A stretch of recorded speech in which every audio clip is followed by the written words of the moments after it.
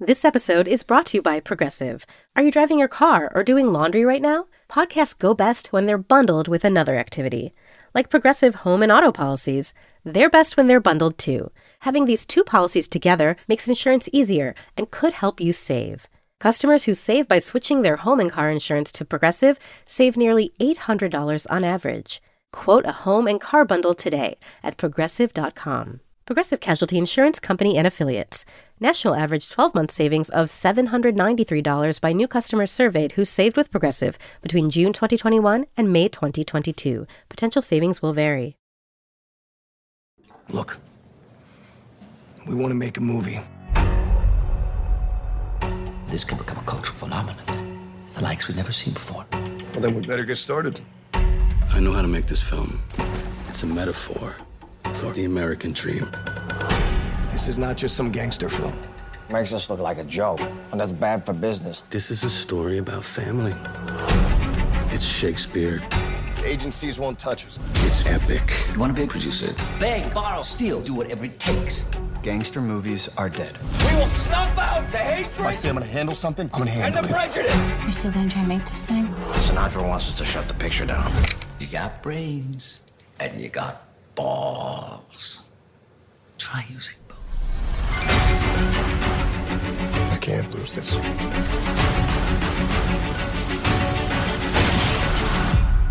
What is our opening line? I believe in America.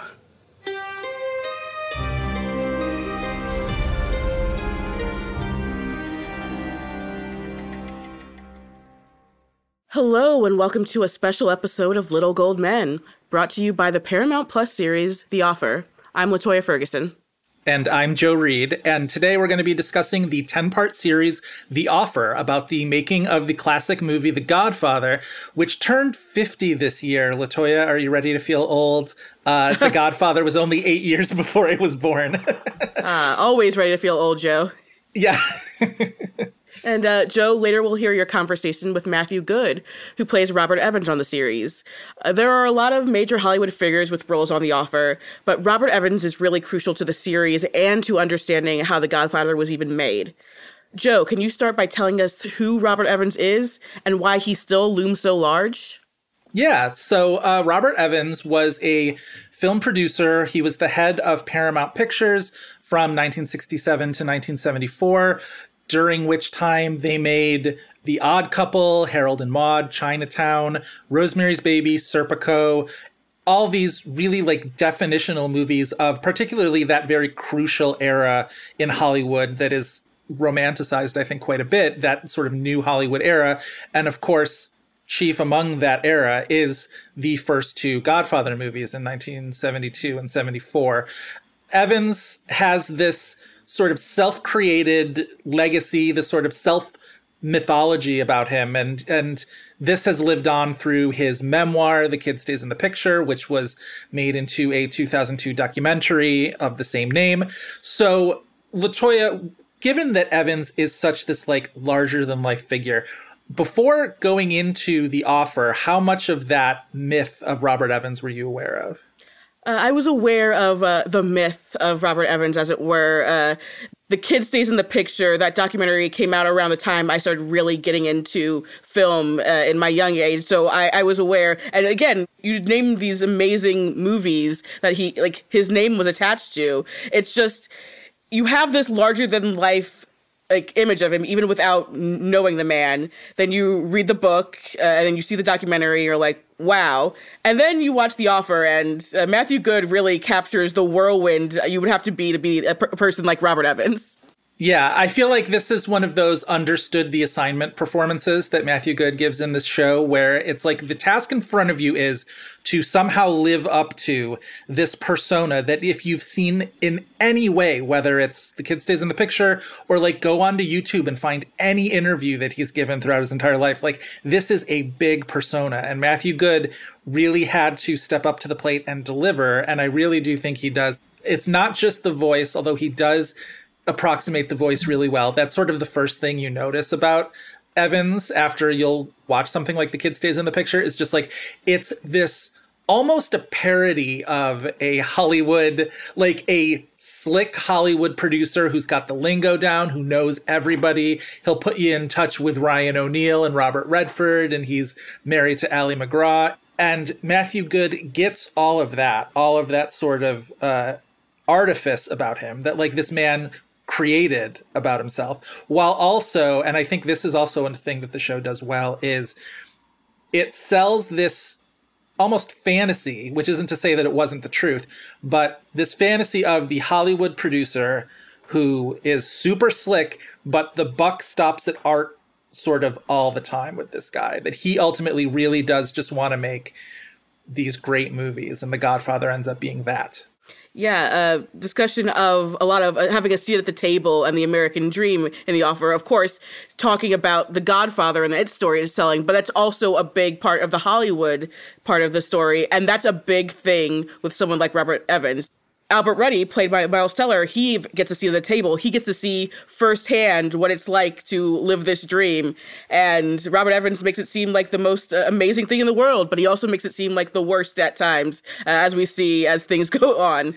It's an interesting sort of twist on the, not exactly like a rags to riches, but like this sort of like, where did this guy come from? He came from unlikely beginnings. Except in this case, it's like Al Ruddy came from like a job at the Rand Corporation, which is such an odd, like, it's not like he was this like kid on the farm or something like that. The Rand Corporation, such an odd, came out of nowhere story. He produced Hogan's Heroes and kind of made a little bit of a reputation for himself there. And then decided he wanted to get into the movies. And the show is filtered through his perspective, this idea of this seemingly unlikely producer being the guy in this group of a lot of unlikely characters, right? Mario Puzo, the author of The Godfather, is painted as this guy who like owed a lot of money and really needed to like make a deal. And Francis Ford Coppola was coming off of a flop and he needed to do something. And this movie sort of brought all these guys together in this very sort of Hollywoody way. Yeah, it was a redemption story, if you will, where they all kind of just, they put everything into it. They needed to make it work, and clearly it did. Yeah, exactly. I think Teller's good in this too.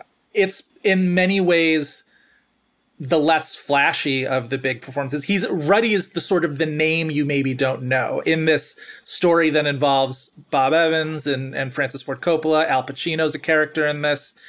There are, endless mobsters in this. And so you look at Ruddy and you're like, oh, who's that guy? I guess he's the guy who like walked up to the stage and accepted the Academy Award when The Godfather won, but he's sort of the name you don't know. And I think a lot of the offer seems to be about, get to know this guy, get to know the role that he played in.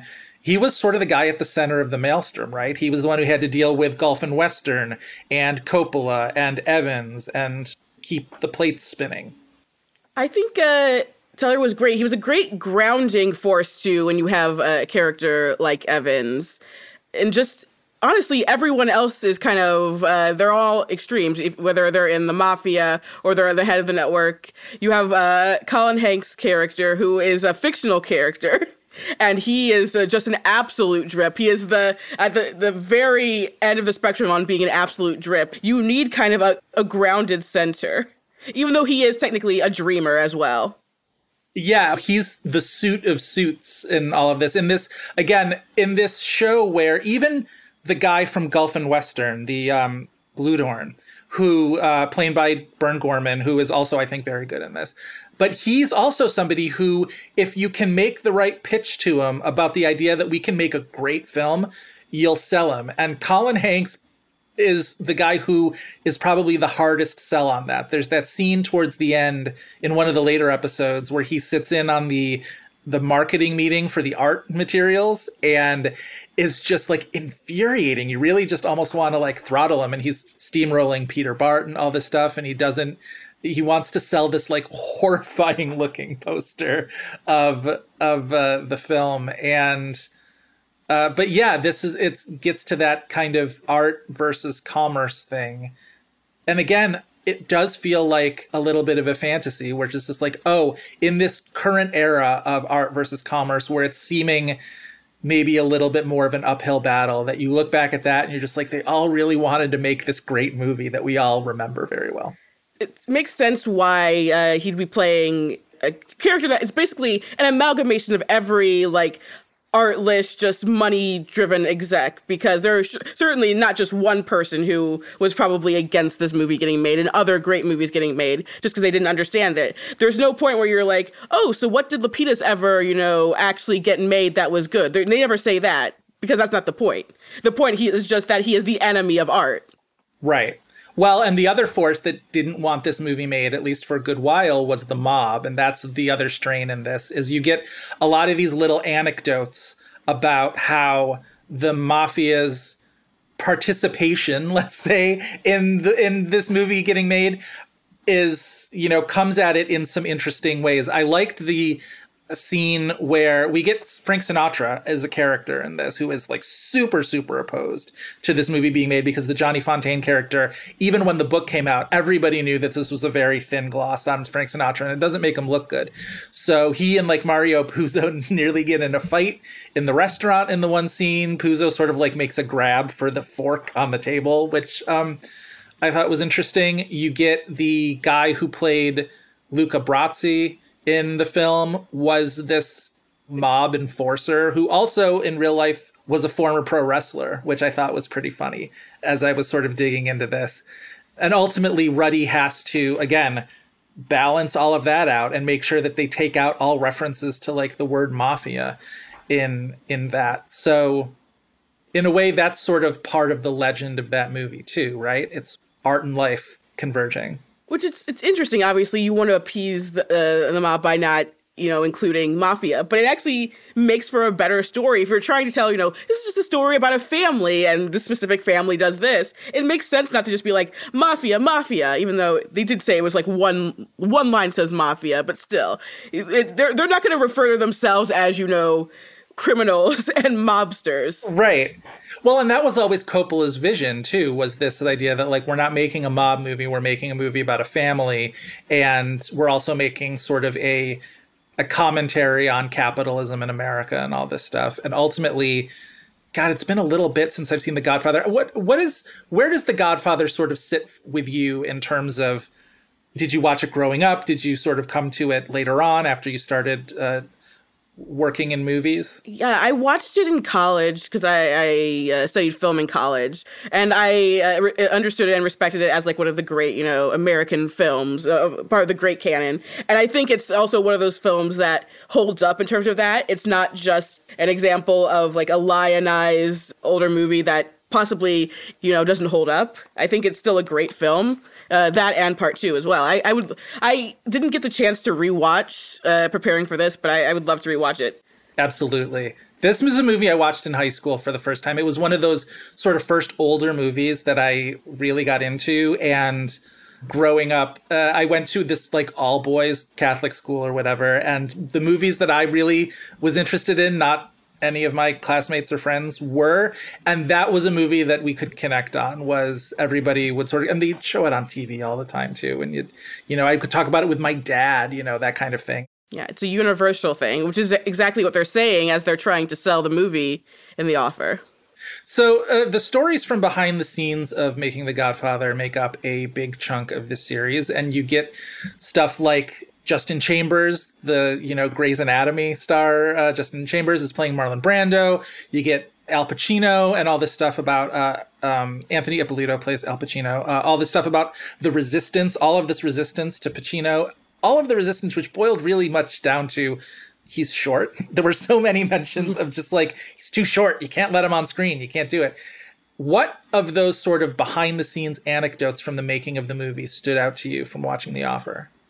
I think it was the one about Al Pacino. He just didn't want him. I think I also read that he also didn't like his face too. Yeah. Oh, all the most like petty, seemingly inconsequential stuff. Like you never think about that with Pacino now coming at it from our perspective, where we've, known him as like this major star for decades. And it's just like, oh, he was just this like short theater actor who they didn't want playing a war hero because they didn't think that's what a war hero looked like in a movie. Well, as we know, war heroes all look like Rambo. We know this. Oh, yeah, exactly. Exactly. I loved the dinner table scene. I don't know what you thought of that one. The one where Coppola gathers them all the cast together before they start filming. And in the midst of this dinner, they sort of like drift into their characters and start behaving as the Corleone family. I thought that was, an interesting anecdote to sort of pass on.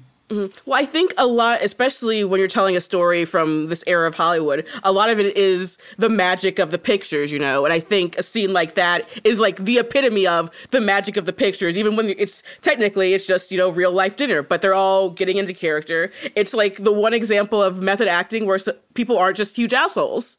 Right, exactly. Yes, the scene where Pacino shoots the other mobster and the cop in the restaurant, the sort of the big turn point scene of that movie, and Charlie Bluhdorn from Gulf and Western is there sitting there watching them film it, and he goes to congratulate Pacino on a job well done after, and Pacino's still in character, and he just scares the shit out of this guy, this fairly blustery executive from Gulf and Western. Yeah.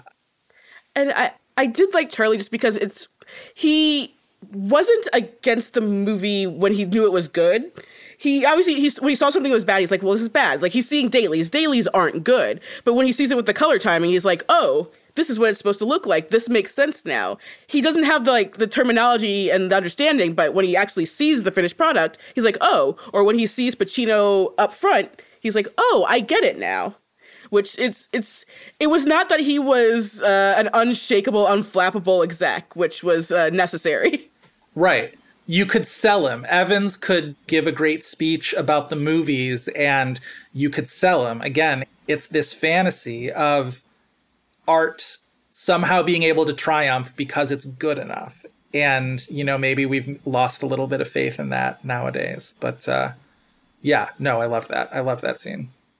While Albert is the central, point of view character, I think really it's Betty who is his receptionist, assistant, honestly, producing partner. It seems she takes that journey right along with him. And I think she's also you're seeing a story of her coming up in this business as well, her growth as well.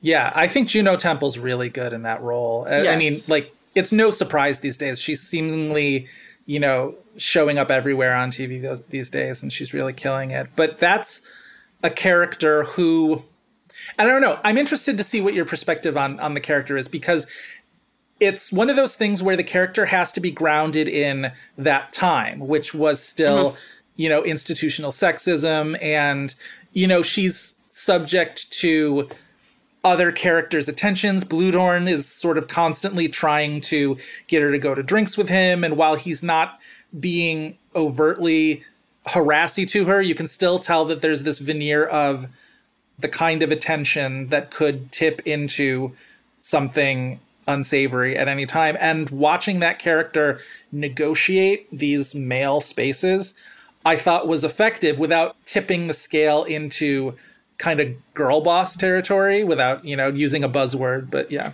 I was going to make a His Girl Friday comparison, basically, a snappy and quippiness. Yeah. I don't think it teeters over the edge too much, where it's just I'm not buying this. And right. It's not even just her relationship with Charlie, which could obviously, it seems like it could go south, but instead it just seems like they enjoy each other's companionship, and she somehow has the higher ground. It's also her relationship with Caesar, who's a mobster, who really just respects her and likes her. But she knows this is a dangerous world that she does not want to get involved in. She doesn't want to be a mob wife. Right, exactly. Yeah, she has no aspirations towards that. That character, played by Bobby Cannavale's son, Jake, who, once you know that fact and you see him, you're just like, oh, well, yes, of course. Yeah, and he's really adorable. And there's, a little, he's definitely a mobster. He's definitely somebody who, will beat the crap out of somebody for trying to steal her purse or something like that. And there's a reason why she sort of has a a wall up with him a little bit, but they have some really good scenes together, I thought. And ultimately, she's sort of a little bit of a secret ingredient in this story. Again, she's a character, she's a name who you don't know from the legend of this movie. And yet you come out of this show and you're just like, oh, like, Betty had that meeting with Joe Colombo. She got it done. And she was, again, Girl Friday is a good term for that. Yeah.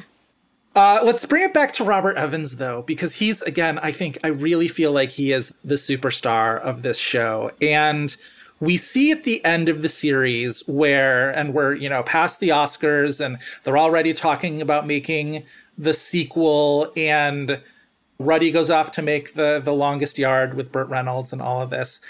And it sort of leaves us with this question, I think, this sort of open-ended question of like these larger than life figures, I think Evans in particular, like, is that a type that we just are never going to see again? This sort of larger than life figure who ultimately his legacy that he's left us with is like, it's just the movies, right? It's all of these really good movies. And I don't know, do you grapple at all with that kind of a legacy of a character like Evans? It seems like, especially nowadays, it's impossible to be that kind of magnanimous type of character without it being put on, like without you trying to be like someone like Robert Evans or someone from back in the day, It seems like people would be either like, oh, you're putting on a show, or it's you're coked out of your mind. Those are the two things people would think, correct? Right. Yes. Yeah, basically, those are your assumptions. Yeah. That's part of the reason why people romanticize this era of Hollywood. It's just because these characters did exist. These were real people. And it would be amazing to have that, nowadays. But I don't know if those could exist also without all of the seediness that comes along with those kind of people too, Yeah, that's the thing, is just sort of, it's that idea of you give somebody enough power and unchecked power and what comes of it. And I think one of the things that makes The Offer really interesting and sort of allows us to romanticize it without lingering on the problematic aspects of it is all of these people who had power, whether it's Evans or Bluedorn or Ruddy or Coppola even, or whatever, whatever degree they had power with, they were all grappling with each other to get this movie done. And they were all at different points sort of at cross purposes with each other. So they were, they each sort of like checked each other at some point in trying to get this movie made. And so you don't really linger on this idea of like Evans the all-powerful, right? And for as much as that's his legacy, is this being this powerful Hollywood executive, half of that's him mythologizing himself, right? The show allows you to see behind that curtain a little bit, see his vulnerability, see how much the end of his marriage to Ally McGraw was really devastating for him. And again, it goes back to Matthew Goode and just giving that really, really fantastic performance. Absolutely. So, Joe, let's hear your conversation with Matthew Goode. Yeah, let's do it.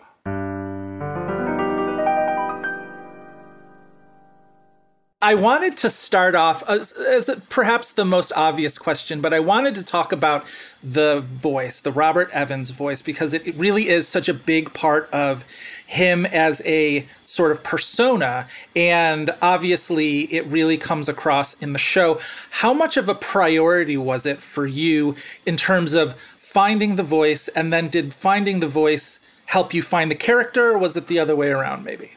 It's the big question, really, isn't it? I mean, so when I got told by my agents that I was doing this job, because it was quite late on in the casting, and for whatever reason, and so it was quite terrifying. I was like, what are you talking about? I haven't spoken to him, I haven't auditioned for this. And I was like, and he's quite, I don't think I'm anything like him. The immediate panic settles in, and I watched The Kids Stays in the Picture like years and years before, and I absolutely loved it. But I knew that wasn't going to be such a great tool for me because, I mean, it's still Bob, but it's him in his 70s, so he has slightly different rhythms, and also he's almost sort of become a caricature of himself by that point. And I don't mean that in any bad way, Bob. But there's a wealth of incredible interviews from the 1970s that's on YouTube, and I could just go down wormhole after wormhole And so that was great. And bearing in mind, obviously, that when you see those interviews, anyone who's being interviewed is putting a certain version of themselves across. It's not them per se. And if I'd done it like he is in the interviews, I think it would have been quite a boring performance.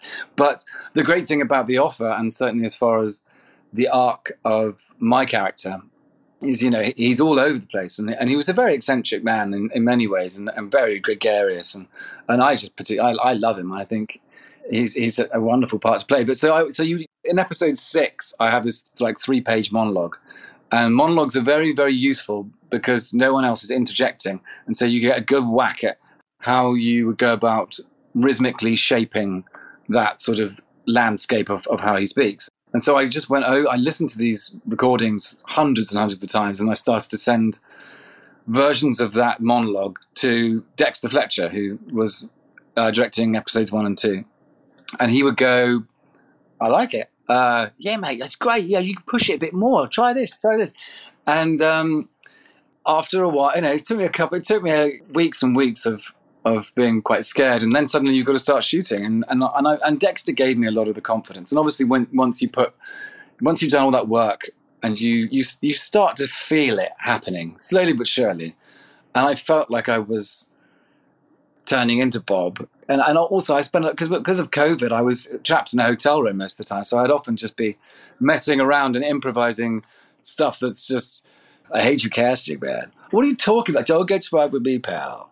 We'd have these conversations together, which is great because it's stuff that's not in the script. And I'm a big advocate of you should be able to do any line, right, any word. Right. It doesn't matter if it's not in the script. Otherwise you don't have them. But once we had the clothes as well, and the famous bins, sure, of course, the huge glasses, that was like another layer of armor, which I could look in the mirror and go, well, I do sort of like there's the essence of him there, and then Dexter gave me this great confidence, because sometimes we'd shoot stuff and he'd just be like, okay, let's just get rid of the lines and let's see what happens, even if it's just as an exercise. And sometimes it made it in, sometimes it didn't. And he gave me that sort of ready brick glow of confidence, and I guess also you start working with, we've got I think a super talented ensemble, and so you're nothing without the people that are around you that are bestowing you with, you are the head of Paramount. And also we have the character of filming actually at Paramount, which really places my character front and center. So all of those things start together, but you still are terrified. Sure. It's a horrible mess. Yeah. Well, you mentioned the sort of wealth of information that we have about Evans. Obviously, the documentary, The Kid Stays in the Picture, the memoir, all these books, all these sort of like YouTube interviews and stuff like that are available out there. Was there any particular sort of story or anecdote, either by Evans or about Evans, that stood out to you when you were preparing and sort of helped inform how to play the character? It wasn't any particular anecdote. It was meeting once, because I suppose I had about a month and a half, I think, when I found I got the job, and then we started working. And then so at the beginning, I would be up at the studio and I'd meet people up at Paramount who had known Bob. And so you would just, it would be their anecdotes about how kind he was. He could talk to anyone. My friend used to buy jewelry off him, or sorry, the other way around. He used to buy jewelry off my friend, or he got his flowers from here. And there was always a sense of, outside of work, he was so charming and brilliant with everyone. But there were also you'd hear the stories about how he was literally hairdryering someone down the phone as well. Like, he was prone to moments of extreme passion, because there was a lot of pressure that running a studio. It's not just, this is about the making of one film, but he was running 9 films at a time. And that's, it's not great for holding down a marriage. Right. Sure. So it was those little bits, and obviously there's a huge amount of detail in the script, and so every day, it was all one giant sort of learning curve. And eventually, it's like anything. It's so funny to me that people have sort of leveled this is an inaccurate portrayal of what actually happened. And I'm like, nobody knows what happened. Like, Do you think that Al Ruddy told everyone about what his dealings were with the mob? I'm pretty sure he kept a lot of that stuff to himself, because otherwise panic stations would have started to sort of happen. So I mean, that's typically Bob as well, isn't it? It's like there's always three versions. There's your version, there's my version, and there's the truth. And maybe someone will go, right, we actually need to have a definitive documentary done on The Godfather now. Maybe that's what will spring up from all this. But man, I definitely love it. You do have to sort of navigate the landscape a little bit for yourself, because it's not a dot to dot. I mean, can you imagine how the royal family feel about the crown? It's all based on real events. But anytime any scribe puts pencil to paper, it's all fiction, really, as much as you wanted to get this in. We have no idea how the royals spoke to each other. We've no idea, really, and so it's all a guess. And I think Nicky Toscano and Russell and Michael, they did such an amazing job with piecing this all together, and I feel like it's as good a version as you're going to see. Yeah. Obviously, The Godfather looms so large in the culture, also like within the industry and also outside of the industry. It's sort of this great movie that kind of ties everybody together. Everybody sort of has some sort of knowledge of it. As you're making the offer, was there anything about the story about making The Godfather that surprised you, or about how Hollywood sort of operated in general around that period? You sort of hear the myths of what, the castings. And so there were some of the stories about, how Brando got cast and also that they didn't want Pacino, etc. So those are sort of things that just a folklore that everyone knows about, really. But it was just, I guess, the involvement of the mob, which is a contentious point, as I was saying to you earlier on. Yeah. And actually, the great friendship that was struck up between Al Ruddy and Columbo. But ultimately, what I love about it is, obviously, it's a love story about Al and The Godfather. But one of the things that I like most is that it turns the tables on and puts the producer in the starring role for once. And it just shows you, I mean, obviously this is hilarious, but it's because it's one of the most difficult. It should never have been made, this film, really. You can't imagine all the trials and tribulations that Al had to get over. And bearing in mind, he was the sole producer on this. Right. I mean, that's remarkable, considering these days there's 10 producers and 19 execs on these sorts of things. So he'll go down in history as one of the great physical producers of all time. But it just shows you how difficult it is to get anything made, really. Definitely. Yeah. You mentioned the scene in episode 6, the big sort of the pitch to Gulf and Western that Evans gives, and it convinces them not to sell the studio. You see him giving this performance almost as if he is in that scene an actor, and it ultimately turns around this major conglomerate. And can you talk about how you approach that scene and this pressure to live up to this moment that feels almost larger than life in the telling of it? I think that's the great thing about Bob, is the fact that from a sort of modern standpoint, you can sit there and he does seem like a caricature of himself, of this older thing. But considering how he became the youngest studio head of all time, he was a very smart man. And one of the things if you look at the actual films that he produced in this sweet spot in history, things like Harold and Maude, which would never get made now, and so he was a real tastemaker. And originally, that speech is lifted because originally he made a movie of that, and he had it directed by Mike Nichols. Oh, no kidding. Yeah. Which is on the internet. It's on YouTube. So what you're picking up on there is this. It was a performance that he gave for the Gulf and Western Board originally, but now I'm just in the room and and he's taking a whole load of cocaine on the way out to New York, and things are quite different to how he did it originally. But there is that level of he's like a trapeze artist or a tightrope walker or whatever. Like, it's all on the line, and I have to deliver, and this is the way he goes about it. And he rolls, and he's very convincing, and he's a great salesman, and what a pitch. Oh, absolutely, yeah. Yeah, and actually, in fairness, he had you're about to get rid of him and Paramount. I've just made you $100 million with Love Story. Yeah. And that's not going to buy me any extra time. I mean, it's like, I think there was a little bit of there's a lot of pain and hurt, and he was kind of incredulous about that, and yet pragmatic. Yeah. The one thing that sort of struck me about the offer was, for as much wrangling as there is with the executives and Bluedorn and even Lapidus, who is so much of a obstacle, the Colin Hanks character is such an obstacle for so many things. But what impressed me was that at the end of the day, the art really did stand paramount, no pun intended, for everybody, that they ultimately all wanted to make something really great. And Yes. Did you find something romantic about that notion that even these sort of, very business-minded people and, producers and everybody else just had this idea that making a great piece of art was worth it? Absolutely. There's so much romance in this. And bearing in mind, it's a bit like Charlie Bluedorn was, he came as an immigrant, and he built up this company. And so, he never expected to be in the movies. And he had a vision, and he was charmed by Evans as much as anybody. And it's the weight of the struggle.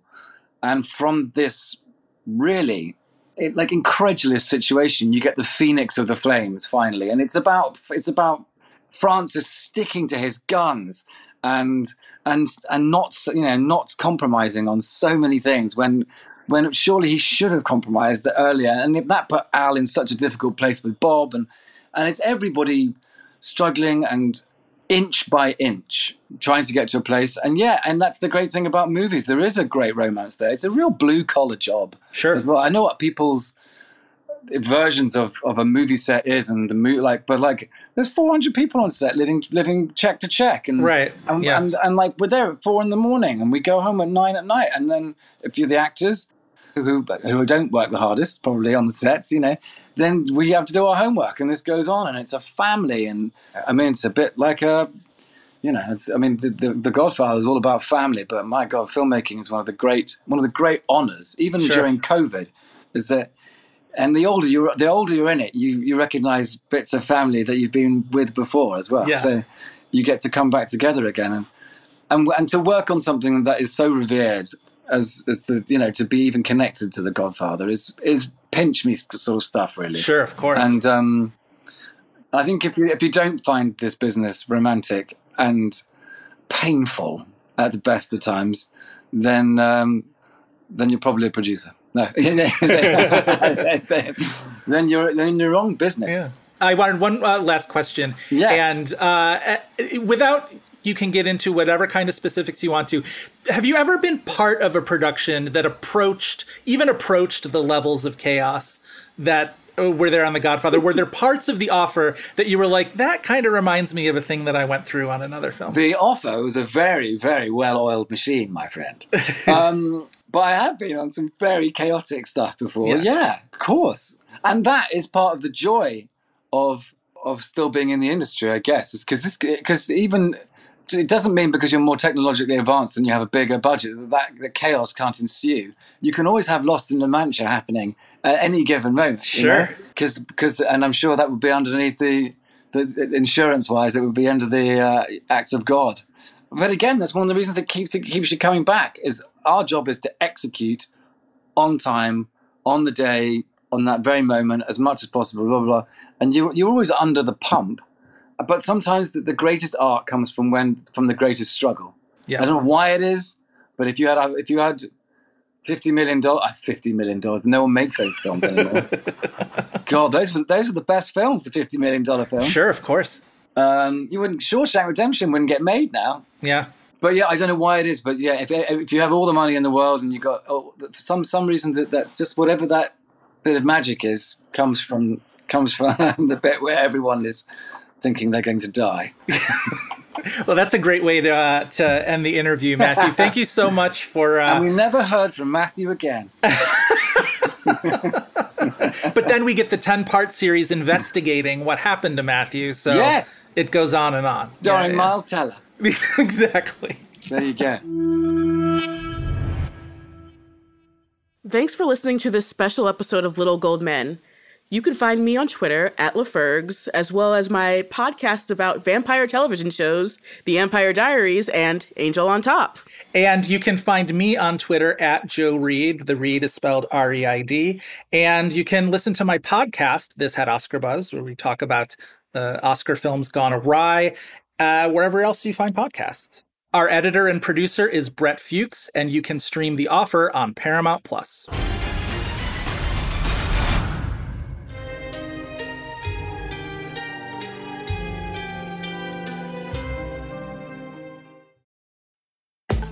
Ever wanted to go inside the Met Gala?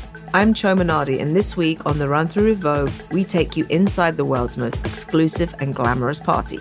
We'll talk about the best looks from the red carpet and everything that happened after. Listen to The Run Through with Vogue wherever you get your podcasts.